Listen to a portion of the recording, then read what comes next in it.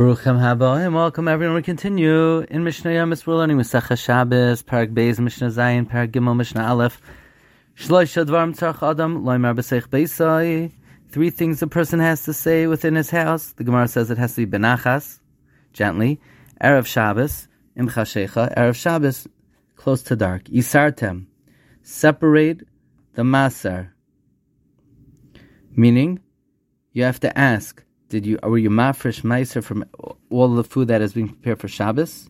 Because Shabbos is koiveya, that you have to take off meiser, even food that you're eating derech arai.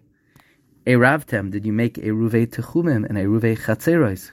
A ruvei techumim, that you leave on Erev Shabbos food for 2 meals at the end of the tchum, which is 2,000 amos, so that she mutter to go from there on Shabbos another 2,000 amos. The ruvei chatzeros is that all the residents of the chatzar contribute Erev Shabbos food in the house of one of them, and by doing so you mix all the reshuyos so that it should be mutter for everyone to be moitzi from his house to the chatzar or from the chatzar to their house. Hadlik was aner, and they command, light the candle. Light the candle. Safek chashecha, safek eina chashecha, ben hashmashais, ein ma'asan savadai.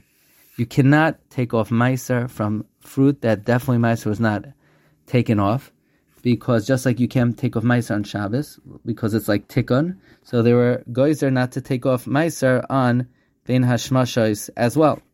Vein matbilan asakelim. You can't be toivel kelim to take them out of tuma, because that's like tikkun kli. Vein madlikin asaneros.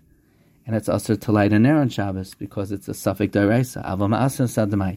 You could take off meiser of demai, which is tfua that is purchased from an Amma Aretz, because since most Amma Aretz take off meiser, the Chachamim are mekel and demai to take off meiser even ben hashmashos, uma arvin, and you're allowed to make an eruv chatzeros, because eruv chatzeros is only a chumrah, but you can't make eruv techumim, because that's a tikkun. The toimnin as a chamin, you're allowed to insulate hot food in something that doesn't add heat.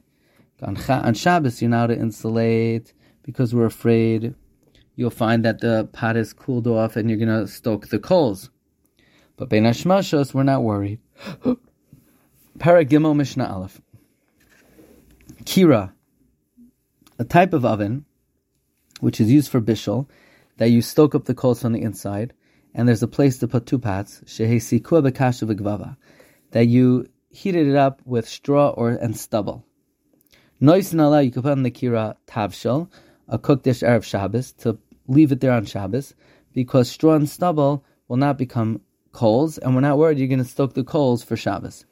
But if you heated up a gefes, the refuse of olives, or sesame, uva'etzim, or with wood, lo yitin, you can't put a tavshel on it Erev Shabbos, ad sheyigrif, until you rake out the coals, we're afraid you're going to stoke the coals on Shabbos. Or if you cover the coals with ashes.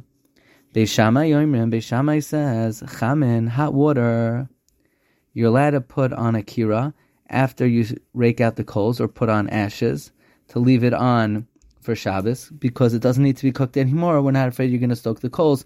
Avaloi tavshel, but not a cooked dish, because since it's not possible to rake everything out, we're afraid that maybe you're going to come to stoke the coals if you put a cooked dish there.